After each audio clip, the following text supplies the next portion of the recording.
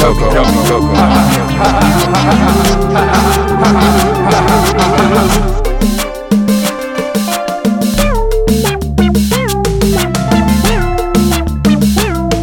Yummy Coco.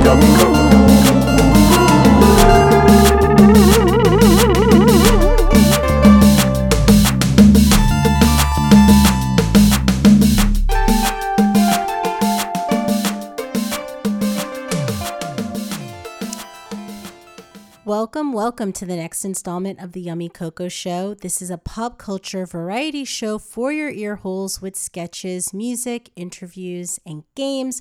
I'm your host, Yummy Coco, aka Colette Prosper. I'm a comedy writer and filmmaker. On this show, we talk about everything from apple-flavored deworming medication. People are taking it for COVID. It does not treat COVID. Don't do it. You're not a cow. To musical cunnilingus in the movie Annette. We could only watch it for about 20 minutes.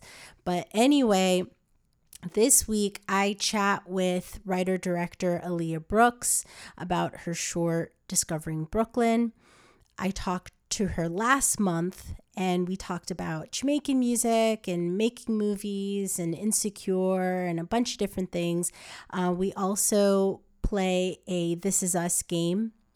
But before that, first up, housekeeping. If you like this show, please rate it on Apple or leave a review. This is how you can help people to find us, to find the show. Going back to Annette again, I watched it for like 20 minutes with Sean. We had to leave our house. Like it was such that it was just like, I got to get out of here for a while. It's super wacky. Adam Driver looks gorgeous. I love the Jesus hair. He plays a comedian, but he's not funny. And then you don't know. And then he tries to strangle himself with the microphone, I guess, to symbolize him as like he's, I don't know, really putting himself out there. He's killing himself for the art of comedy. I didn't get it, but it's beautifully shot. I did like the opening sequence a lot. I love Marion Cotillard. I might go back to it. I don't know, but after 20 minutes, we were like, okay, let's just get out of here and go for a walk. So that's what we did. The next day we binged The Chair on Netflix, which is fun. Love Sandra Oh, love J. Duplass. Really fun about academia. Sean was in academia. I gave birth to Lucas, I told you, at Wesleyan in a dorm room. So this was totally our bag. Very bingeable. We really liked it. Yesterday, so today is August 25th. The night before yesterday, I went out and I saw the screening of another kind of weird movie, also going to be on Netflix, September 10th. So Annette is not on Netflix. I'm sorry. So Annette is on Amazon. The Chair is on Netflix. The Voyeurs will also be on Amazon. If you like sexy thrillers that are slightly sexist, I thought it was kind of sexist, but I did like it. I enjoyed it. It was wacky also. Like Annette, it got wacky. If you like thrillers like Faithful, Unfaithful, or Body Double, or even Dress to Kill in a way, even though it's not like Dress to Kill, it's more Body Double than Dress to Kill, but it has that De Palma energy. Definitely check it out when it hits September 10th. I wore a Bathsheba dress that was maybe 2 sizes too big for me, and I felt very awkward. It felt like almost like a choir smock, like I was in a choir or something. It didn't feel like a shift dress, but whatever. I did it. I wore it. I'm not sure if I should get it tailored or just rock it. Whenever I just get stuff tailored, I end up ruining it. So Whatever. These are things that I'm thinking about this week. I'm rambling. Let's just kick off the show with a sketch called A Robot's Apology. This is a replay, but I found it kind of sort of relating to the OnlyFans controversy this week. So I thought it was timely, and I thought it was worth another replay. And then we'll get into my interview with Aliya. Sketch. Hi, Taylor. You punched a hole in the vending machine. What do you care, robot that's replacing me at my job? My algorithm says you're sad about being laid off. Damn right I'm sad. I mean, you're a piece of brilliant AI technology. And I'm just a dude with no skills. Yes, I should feel badly about that. Why? You're a robot. Robots can detect things based on algorithms. Yeah, 'cause robots don't have feelings. I know that. Everyone knows that. True, however, even though automation is everywhere and its penetration and sophistication are increasing, that doesn't mean that we can't be friends. Whatever, dude. I don't need a job-stealing robot for a friend. I'll be leaving now. Taylor, Yeah, robot? I downloaded this for you. What is this? A card? It's a gift card for coffee. According to your personal information, you really like coffee. Thanks. Yeah, this'll come in handy since I have no job thanks to you. I also detect, based on my algorithm, that you're going to be spending a lot of time in coffee shops. Great. What else does your algorithm tell you? It tells me that you're not going to find another job for several quarter cycles and that you are 70% likely to never bounce back from this job loss. Awesome. What else? Well, making foot videos on OnlyFans could be lucrative for you. Really? I knew you guys were looking at my toes. You and those other computers looking at my beautiful squishy toes. Us robots are very observant, and I've noticed that you have very unusual and attractive feet. My algorithm suggests that there are many customers that would pay for videos of such feet if they were done correctly. Oh man, that makes me feel real good that I used to take my shoes off at work and you look at my squishy toes. Wow. Thanks, robot. That actually makes me feel better. Introducing Only Feet, a new venture from OnlyFans. A robot may have just taken your job, but they can never take your beautiful, supple, squishy feet. Thanks, Only Feet.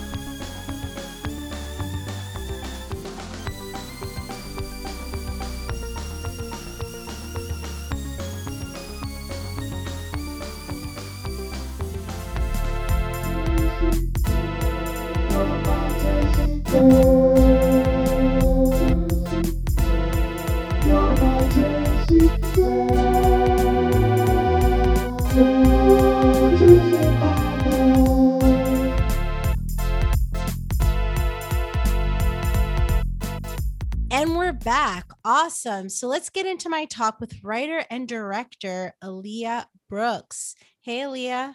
Hey, how are you? Hey, welcome. So you are joining this podcast for the first time. Thank you so much for being here. Thank you for You having me. are, you are a Jamaican American writer and director, originally from Paterson, New Jersey, which is not too far from where I grew up in Englewood. You've spent time in Georgia and Florida. I just found out that you're also a nurse. Yeah. I want to talk about this because you're a really talented director. And so I want to know more because it's so funny how our families push us to become, especially Caribbean family, become nurses or doctors.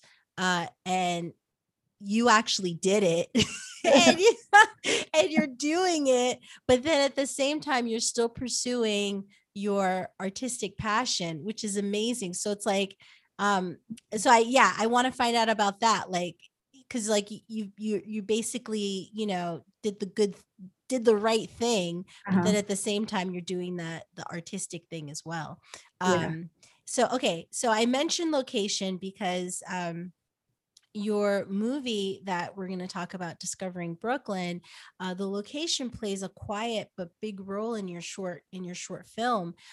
When I saw it at a recent screening, I was struck by, like, I was like, where is this? Like it felt like the South, but then I was thinking, like, is it LA? So I just thought it was really interesting how you were able to recreate a setting. And so I want to ask you about that. The movie Discovering Brooklyn, it centers on a Jamaican American woman who reconnects with a woman from her past that she'd prefer to forget, because she challenges her sexuality and her relationship with her boyfriend. So can you talk about where you shot the movie and how you were able to make it look like Georgia? Sure, I'd be happy to. Thank you for allowing me on your podcast. I'm really excited about this.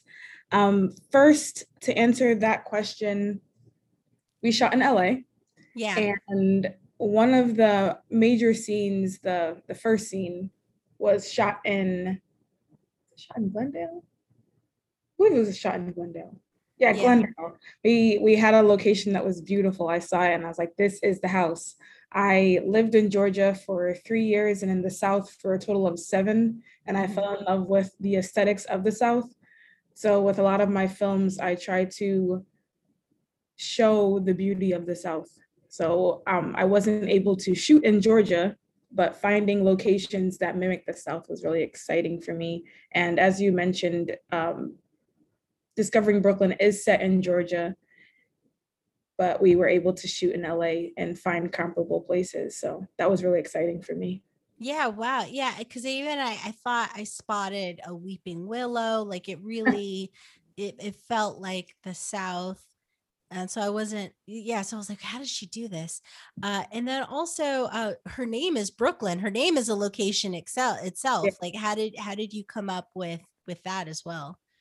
So originally the movie was supposed to be set in New York Okay. and she was supposed to be going to Brooklyn. So it was going to be a play on words. Oh, Yeah. So it was going to be set in Brooklyn in comparison to Atlanta. So Brooklyn eventually goes to Atlanta and this series, or in this short that you just saw. However, prior to this, it was supposed to be Brooklyn. But thinking about everything, the backstory, it wouldn't make as much sense if she grew up in a pretty liberal, or not necessarily grew up, but went to a pretty liberal city. yeah. Or lived close to a liberal city, and she was essentially hiding her sexuality. So I wanted to showcase how that felt growing up in the South and with the ideals of the South and how that looked. So that's the reason why there was a switch. But I kept Brooklyn because I love the name. Yeah. And people are often like, "Oh, I love to discover Brooklyn." It's like, no, not that Brooklyn. Ah, So, yeah. it's the self. It's the Brooklyn Yeah. of the self. Brooklyn with Um, 2 N's, not 1. Yes, that's right. That's right. Brooklyn with 2 N. Discovering Brooklyn is spelled with 2 N's. If you want to look it up online, I was lucky to catch it at a double screening. It was a screening for your short, along with my friend Ashley Shine's web series #TMI. One of my recent guests, Pages Matam, he was in episode 20, the poet and screenwriter. He mentioned your short. Actually, he was at Wow. the double screening as well. We were all blown away. It's so good. Thank you.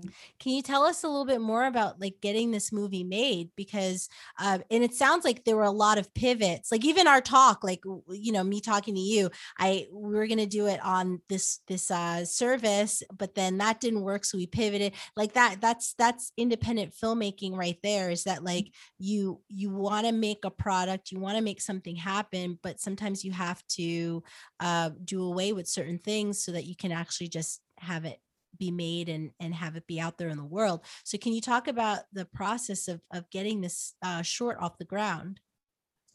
The process was fun and a learning opportunity. I'll say that. Yeah. I started to write the film. I think I was talking about this during the screening. I Yeah. began writing it, I believe, in 2015, and it was just a concept at that point. And I realized that it was something that I wanted to focus on, as far as the concept and focusing on homophobia and Jamaican culture. My culture, I am first generation Jamaican, and growing up, it wasn't it was frowned upon to be gay. Yeah. And we're making strides as a culture now, but back then it was really difficult listening to music that promoted the murder and the essentially torture of gay people. Yeah. And I wanted to focus on that with Discovering Brooklyn. I wanted to showcase how there was a lot of intersectionalities with culture, race, friendships, just everything that came into play. And I wanted to showcase that in this film. And with that, and with the help of J Flag and a few people, J Flag is Jamaica's LGBT organization. And just with some people that were a part of that organization, I was able to make this a reality. That's amazing. Thank you. What is J Flag? What are they based? Where are they based? And what sort of outreach do they do? They're based in Jamaica. J Flag pioneered on, along with Equality JA, pioneered on focusing on allowing LGBT folks in Jamaica the right to celebrate themselves and their sexuality and their gender expression. Yeah. Like I said before, J Flag is based in Jamaica, and I think they're actually celebrating their 6th or 7th year of Pride this year. Oh, that's great. Yeah. Yeah. I mean, when you mentioned music, I mean, I grew up listening to, I don't know, Buju Banton. I know Barris Hammond. I can't think of names off the top, but yeah, you'd be at a club or at a friend's house listening, and like Bati Boy, or like just different lines here and there, just sort of like throwaway lines, but like you're dancing and like singing the song, but it's violence. Yeah. And Literally. yeah, it's like, oh, that's not cool. Yeah. Literally, So that's yeah, so did that realization come to you in college, where it was just kind of like, oh, this is fucked up? I mean, it's kind of like how when we watch, like, for me, like when I watch, like, say, romantic comedies now as an adult, like or I watch or I listen to different songs, where like I was listening to a song, this band called The Bravery from like the early 2000s, and they, they use the R word, I guess, if you could say it like that, like, some, like, to say that, like, and they're using it in the sense to say like stupid or Mhm. slow, Okay. and saying that, and that's offensive, that's not cool. Yeah. But it's like I was singing along back in the day. So um is it stuff that, like, no longer listen to? Do you still listen to reggae? Do you still listen to like, I don't know, roots music or dance hall? I still listen to it, and I think that it's important. Actually, I'm in conversation with VP Records right now, Uh-huh. and I think it's important, and that's a major record company that features a lot of reggae dancehall artists. But I think it's important to remember the history, because we don't want to repeat our past. Yeah. You shouldn't erase it. It happened, and it happened for a reason. So let's talk about it. And Discovering Brooklyn, my hope is that it starts that conversation. Um, I, on occasion, still listen to the songs that I listened to growing up. And growing up, I guess it didn't hold as much weight, because I didn't think I was gay. I just had these thoughts. I wasn't Yeah. gay or lesbian. I was just like, yeah, I like girls sometimes. Mhm. But it wasn't in college, it was actually after college that I realized the impact that it had on me. And it caused me to kind of live a double life because I didn't want to disappoint my culture, and not only my family, but my culture as a whole. Right. When I was around Jamaican people, I had to act a certain way. And when I was around my family and they're Jamaican, I had to act like that way times two. Um, yeah, like I said, I feel like it's important to remember what happened. I'm not out at clubs dancing to those songs. Yeah. But I want to understand my plight in life with everything that I do is to understand the why. And I feel like I understand the why as to why we made the songs, but I want that to be a global conversation, and not just for Jamaica, because there's many countries that homophobia is at their forefront and their gay marriage is illegal. So I think the conversation needs to happen in general, but I'm talking about Jamaica right now. Yeah, I mean, one of my guests coming up in an episode is Seppi Shine, who is a council member in West Hollywood. She's also the wife of my friend Ashley Shine. She is Iranian American, and she was telling me about how like she can never go back home, like she can never go back to Iran. She would be killed. And that's a real thing. So it's really, I think, I'm sorry to cut you off. I think the reason why a lot of times people feel that way is because they associate Jamaica with Bob Marley and One Love. And then on top of that, the music. Not a lot of countries have music that corresponds with their feelings and their thoughts. And there's so many songs that feature that hateful message. So it it contradicts what you think Jamaica is. So I think that's probably why it was labeled that. But again, Jamaica is making strides to be a better country, to be less homophobic, by dropping a lot of the artists that do promote that rhetoric and no longer allowing that type of music to be played. Yeah. And it's also, it's all rooted in toxic masculinity. Like, this is what a man is. This is what a man does. This is how a man thinks and acts, when it's a broad spectrum, and that's something that we're all, learning as we go on. So it's amazing you got this movie made, and this is a short because you want it to become a film, like a full featured. So we were talking because I wanted to ask you, like, how different were what you originally envisioned the film to be, versus like how it eventually turned out. I mean, you were already sort of laying the groundwork. The movie was going to be set in New York at first, and then so there were going to be a lot of different locations. So you had to fine tune it down to one location. So were there other things that like you were originally planning for the film, and that ended up having to get cut out, and that maybe you want to include in your full-length movie coming out? The original plan was for it to be a series. Oh, wow. I wanted to pitch it as a series, but through having conversations with several people, I was encouraged to make it a feature, and hopefully in the future, having it become a series. I have episodes written already. Like I have. Oh, that's amazing. I have 10 episodes written. 10 wow. Episodes written, and with that, what I ended up doing was, so like you said before, pivoting, right? Yeah. So I ended up changing a lot of it and making it into a feature. And my original plan was to focus on Brooklyn's culture. I wanted it to be culturally focused.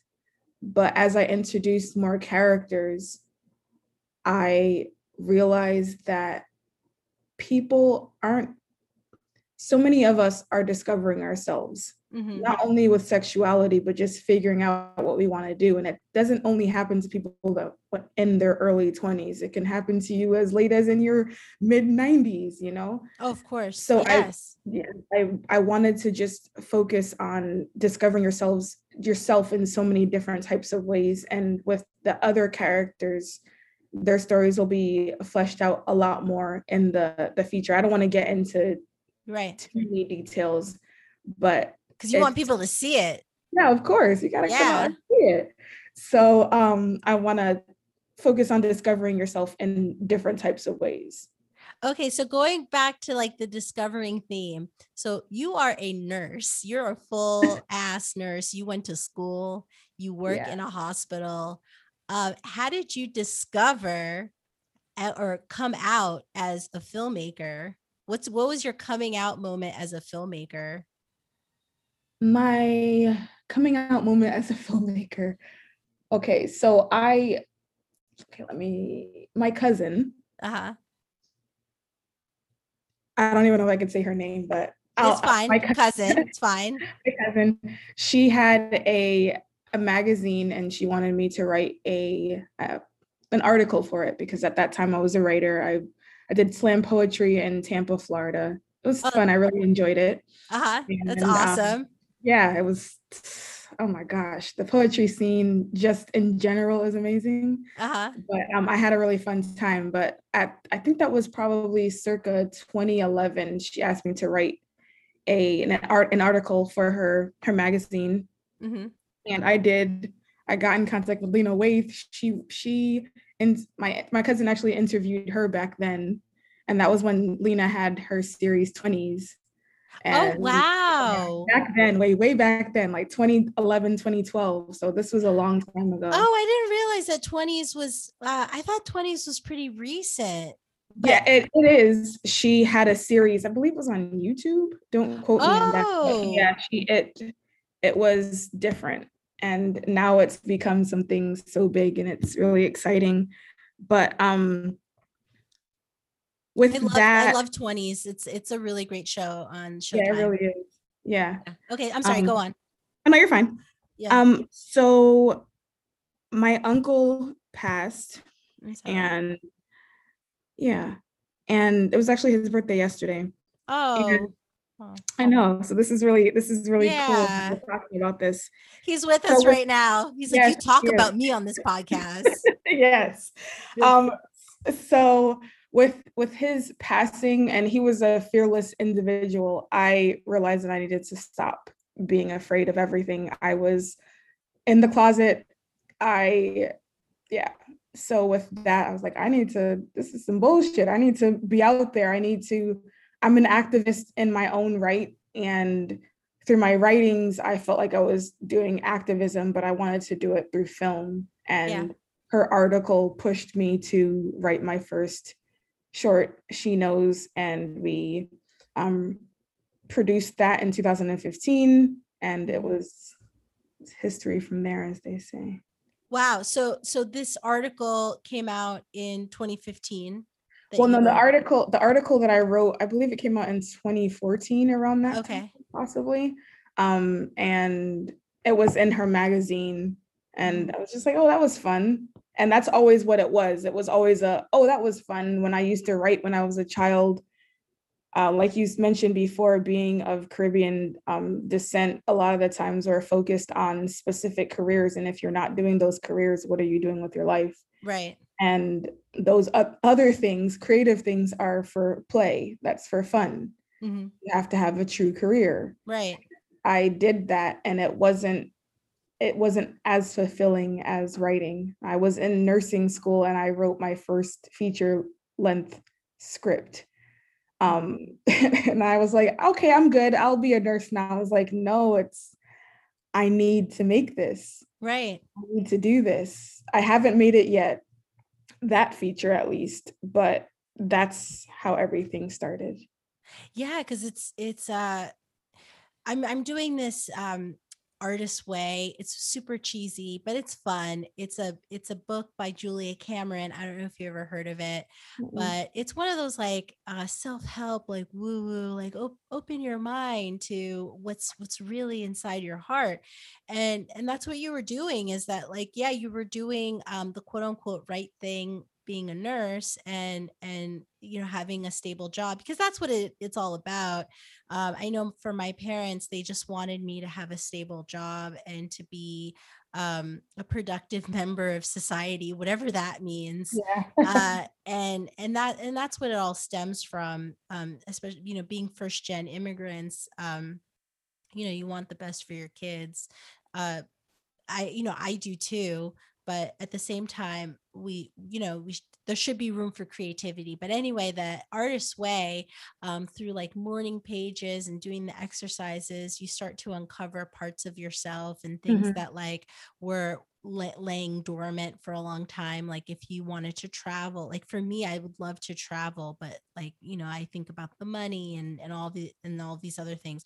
But for you, it was just sort of organically that like what was laying dormant was that you're a storyteller, and that you wanted to tell stories. So like there's a line in your bio that like, nursing school just didn't prove enough for you, that you felt the need to write and explore impactful characters, the misfits, the stereotypes, and everything in between. So what's been your proudest moment as as you're coming out as a filmmaker?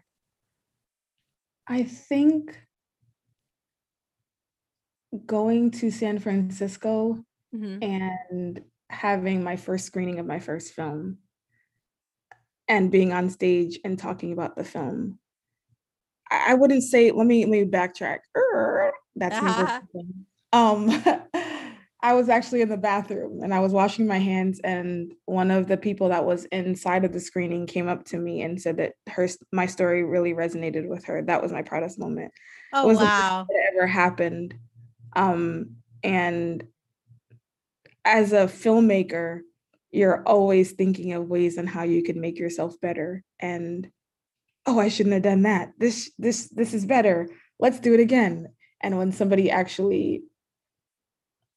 your work resonates with someone, that's what makes a difference. That's what makes it all worthwhile. And, Right. and if it's just one person, I mean, obviously we'd want it to be more, but it's a It's a beautiful boot. thing. It Yeah, feels like it's a yeah, boost. yeah. It makes you realize that, okay, yeah, I should be doing this. Yeah. This And is something for me. right. When I talked to Amy Aniobi this week, and that's something, and she's someone who is like very successful, EP of Insecure, among other projects, and she has to set intentions for herself. And she'll say things like, I belong here. Like she has to remind herself. And she's somebody who's very successful. And it's like, we all have to do this. Like it is great to get the encouragement, because yeah, it's validating. But then we also have to like validate ourselves too, Yeah. to keep it moving, to keep it going. So you've worked with Dee Reese, you have a lot of mentors that you've worked with, and that have given you advice along the way. What's been like the best advice you've received, and that's given you that's helped to I don't know, support you in your as you go on right now?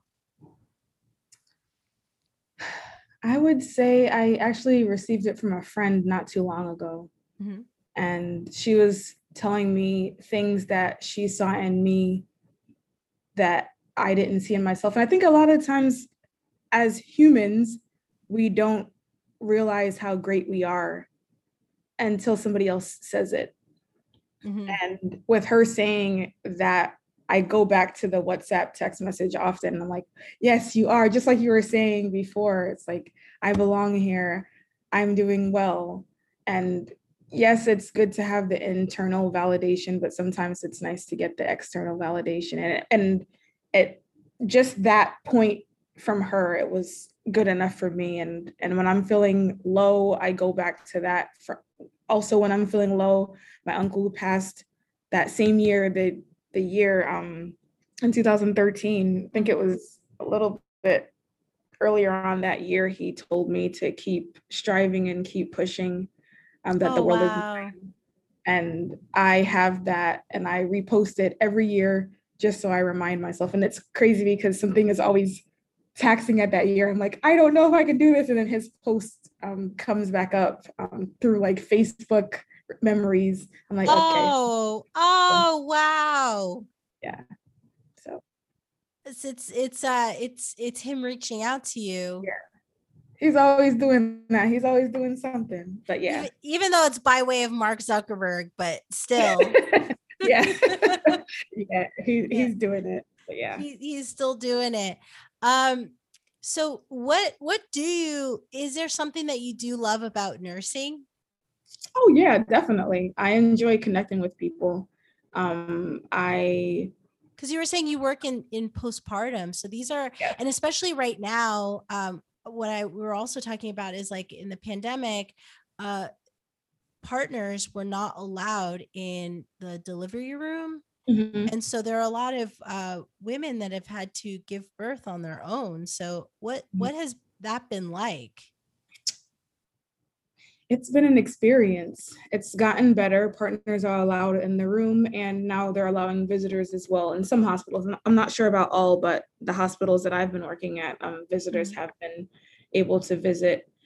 But I feel like we're getting back to the core of nursing, and where the patients are depending on us for a lot more than they were before, because they had other resources. They had their partners, they had their family members coming in, but at times at the height of the pandemic, it was us and their partner. And if their partner was sleeping, it was us. So I feel like it's the same approach that I take with filmmaking, and it's like about connecting with the people that I work with, either in front of or behind the camera. So yeah, I love nursing. But I also love creativity. Right. So there's ways to marry the two, and I do that with my films. And I'm always going to be a nurse, regardless of what I do. So that's a yeah, my mom was a nurse, and my mom would but she was a nurse for a few years, and then had started having children and stopped working. I'm the youngest, and my dad would say, "Oh, your mother, she just doesn't want to go back to work. Like, this is why she's having more kids." And so I guess explain my the reason why I was around. But anyway, she would say to me like, "Oh, you're a good nurse," because I would take care of them. okay. They had me late in life, and so I eventually became their caretaker. "And you're such a good nurse," and I resented that because it made me feel like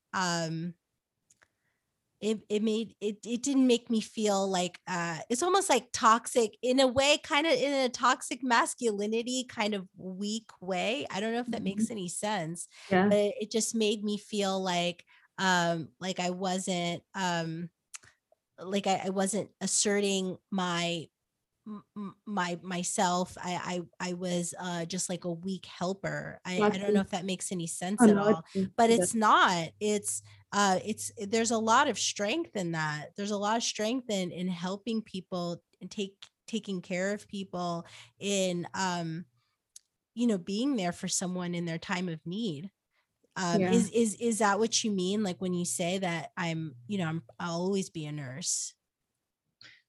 That I mean that, and if I had the ability to be a nurse like 3 days in the year, I would do it.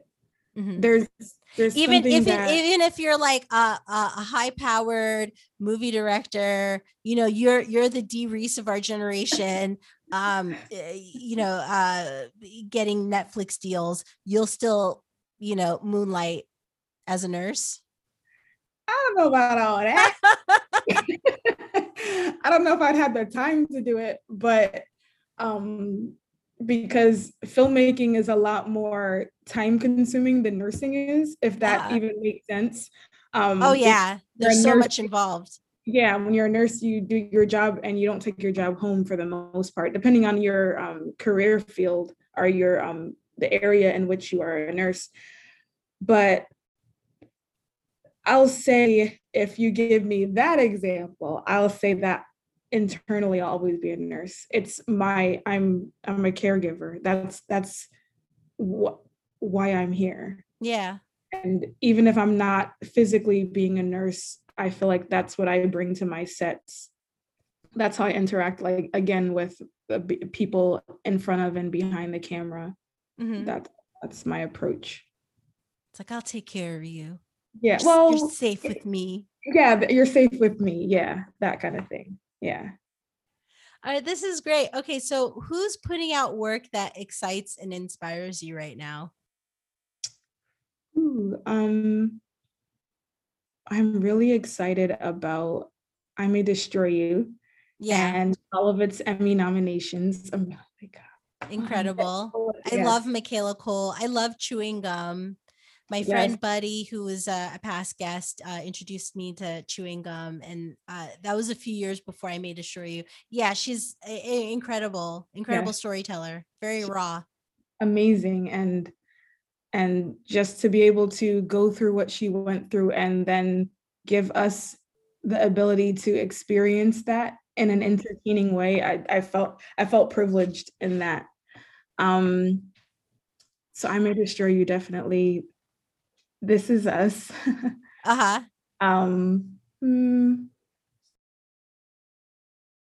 Insecure. I'm looking forward to what Issa has in store for us I know, the final season. And I'm more hurt because of that. Yeah. I'm more hurt. I'm very hurt. I love I May Destroy You. I love Lovecraft Country. I'm sad that Lovecraft Country is not coming back, but I'm excited for whatever Misha Green does coming up. But yeah, I'm really sad about Insecure because that really, it is a very special show, and it's a rare kind of slice of life of a Black woman's journey, just daily life, that we don't get a lot. But she's coming out with a lot of stuff. She is coming out with a lot of stuff, but it's not Issa D anymore. It's not Molly. It's not Amanda Seales and Kelly. Yeah, I'm really excited to see what she does with the last storyline. And I was thinking about it on my drive home one day, and I was getting really sad. I was like, what is she going to do? I know, Lawrence. Yes. With the baby on the way. I don't want to talk about it. I'm really upset. Every time I see Ojai, I'm like, I think of, what's her name? What do they call her? Condolences? Condola. Yes. Oh my God. On the internet, on these internet streets. So I'm getting like really upset. So I don't want to talk about it. Yes. I didn't ask Amy about all of that because I'm sure that there's stuff that she can't mention, but what is gonna happen? I don't know. I'm already in my feelings about it all. Obviously I'm like fuming right now. Yes. Okay, so can we play a game? Because you do like This Is Us. I have actually never seen an episode, but I would love to play a game to see how much you know. Let's see. Sure, I'm down to play games.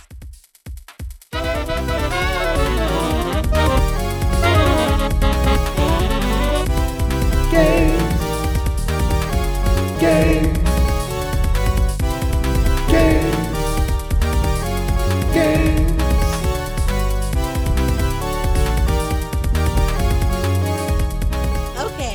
All right. So this is a This Is Us quiz because you love This Is Us. Yes. Due to the interference of the pandemic, season 6 won't arrive until 2022. which is Ooh. longer wait than usual. But on the plus side, it means that there won't be a mid-season break. And I Okay. guess that happens for This Is Us. So the entire season will run from start to finish without any major delay. So that's very exciting for Yeah, fans. it is. But so I want to see like how much does Aliya know This Is Us? And again, this is funny because I have never seen one single solitary episode. So my first question is, who is the youngest actor in the main adult cast? Is it Sterling K. Brown or Mandy Moore? I think it's Mandy. Yeah, that was kind of easy one. Yeah, Mandy Yeah. Moore. She plays the mom, but Mandy is actually the baby of the bunch. She's still in her 30s. Everyone is like deep in their 40s. So kudos to all the makeup artists for their, I guess, 3-hour process to make her age. It's pretty incredible. And she's very empathetic soul. So I guess she plays old well. She does. She does. She does a really good job. Okay, so what food is Randall seriously allergic to? Oh man. Is it gluten, peanuts, or pears? I do not remember this. Uh-oh. Phone a friend. No, don't do this. Yeah, don't phone a friend. Hold on. I feel like you call me for this. No one's gonna remember that you said peanuts. What were the other two? What were the other two choices? Oh, gluten, peanuts, or pears? I don't think it's gluten. Let's say peanuts. Ooh, it's pears.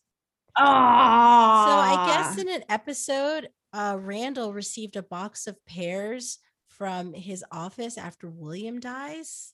Okay. And it prompts Randall to quit his job. Okay. I remember that episode. And I guess it's because I guess that he felt like they could do better than a formal letter and a generic gift basket. Yeah. Especially because it would cause him to go into anaphylactic shock. So I guess he felt like, you don't like me. You don't know me. Yeah. You don't know me. I'm out. Yeah. And okay. So which famous actor did Kevin try to weasel his way into a movie with? Ewan McGregor, Ben Affleck, or Christian Bale? I don't think I remember these things. I should have had a This Is Us marathon. Ewan McGregor. You said Christian Bale. Yeah, Ben Affleck or Ben Affleck. Oh, it was Christian Bale. Oh my gosh. So I guess when Kevin's roommate books a movie with the Dark Knight star, he tries to get him a part as well by inviting him to a party at the director's house. Unfortunately, this 20-something version of Kevin tries to sabotage his bud and steal the role out from under him without much success. While the writers ultimately name-dropped Bale, they originally had another actor in the script. A reference to Kevin Spacey was changed at the last minute after allegations of sexual assault broke. Yeah. Woo. Mm-mm. All right. That's some saucy. So there was like that was multi-layered right there. Yes, it was. Okay, so number 4, almost done. What caused the Pearsons' house to burn down? I thought you were gonna give me No choices. choices. What was it? The crock pot? Yes. Yeah. So yeah, the fire was sparked by a crock pot slow cooker. And then the Pearsons smoke detectors needed battery replacements. Yeah. Mm-hmm. And then the final piece of that puzzle was that the Jack, he died of a heart attack from the smoke inhalation after he went back into the house to rescue the family dog, Louie. Mm-hmm. Oh, man. You know the whole plot, so you can't watch it. Yeah, I know. I don't have to watch it. I know everything. But that's basically the whole story. Yeah, basically. Well, Wow. no, a lot more, but yeah, the biggest, one of the biggest chunks. Yeah. Okay, and so my last one is Felicia Rashad. She scores her third consecutive blank for This Is Us in the wake of the Cosby controversy. She what? She Hold on, earned what? her third consecutive Blank. fill in the blank for This Is Us. Emmy nomination? Yes. Okay. She just earned recently an Emmy nom for her role in This Is Us. She plays Carol Clark, the loving, albeit somewhat overbearing mother of Susan Kalichi Watson's Beth Pearson. Ooh, so congratulations to Felicia. And then and congrats to you. You did pretty good. And I think I got like, how many did I get right? 2 or 3? You got more than I would ever have gotten because I just looked these up. I didn't have to watch the show. You actually watched the show. If I ever interview, God willing, with the producers, I would totally watch the show, and I'll be like, or I'll just base whatever I say about the show on this quiz. Yeah, and you should ask them the same questions and see if they get them right. Yeah, I'll quiz them. And be like, you see, like, you need me. This is why you need me on your show. Yes, Okay, yes. okay. So my very last question to you is, what's making you happy these days? What's making me happy these days? Resting in my awesomeness. Yes. And doing things that I enjoy doing. Like, I enjoy nature, going to the beach. I can't hike right now because it's too hot in LA. Yeah. But if I could, you can go early in the morning. Yeah, I'm not gonna do that. Yeah. Oh, okay. No, I wake up early. I wake up like at 6 o'clock every day. So yeah. Yeah, if I want to sleep in until 7, I'm not gonna do that. But going to the beach, going for hikes, spending time with my family, friends, loved ones. Do you have family in LA? Do they move to California? I have some family out here, yeah. Oh, that's great. But I have friends out here as well. And just traveling as much as I can, exploring different parts of Southern California. Yeah. There's a lot of beautiful places. We were just in Palos Verdes, and that was gorgeous. Really? Where's that? That's like way past Santa Monica, I guess going north. Okay. So like Redondo Beach, like way past there. There are a lot of cliffs and really like very rocky. It feels like Greece. Like it's a very rich area. Like my husband once got stopped there. He was playing a gig out there, and he got stopped by the police. Like, where are you going? Like, who are you? But so it's like a lot of rich people live out there, but the nature is really beautiful and very rustic, and yeah, it feels like Greece. So that's definitely a place to check out. Yeah. So that's awesome. How can people find you? You can find me on Instagram, and my Instagram handle is the Aliya process. Aliya, Aliya. There's no H in it. So the Aliya process, or you can follow Discovering Brooklyn on IG as well. Discovering Brooklyn. Brooklyn has 2 N's, and feel free to reach out, talk, let's connect, and let's talk about how we can end these biases. Right. And live freely. In Discovering Brooklyn, you want it to be a feature, a full-length feature, and also a series. So you have plans to expand on this story, so people can also donate and contribute in making this happen too, right? Yes, they can. On both of those handles, if you were to look me up on Instagram, even if you don't have an Instagram account, you can click on the link in my bio, and there you'll find a fiscal sponsorship spot. And we're sponsored by Film Independent, which is an independent film company that pioneers and pushes forth independent films. And with your donation, 7% of your donation would go over to Film Independent to then further the independent film sector. And then the remaining 93% would go over to Discovering Brooklyn. That's your donation is tax deductible, so you can write it off on your tax returns and all that good stuff. So go ahead and donate. Yes, help Aliya and then help yourself with your taxes. There you go. Yeah, it's all worth it. Win-win. Okay, Yes. so this is great. Thank you so much. So we'll sign off. We'll see you next week. I'm Yummy Coco. Keep your lamplight trimmed and burning.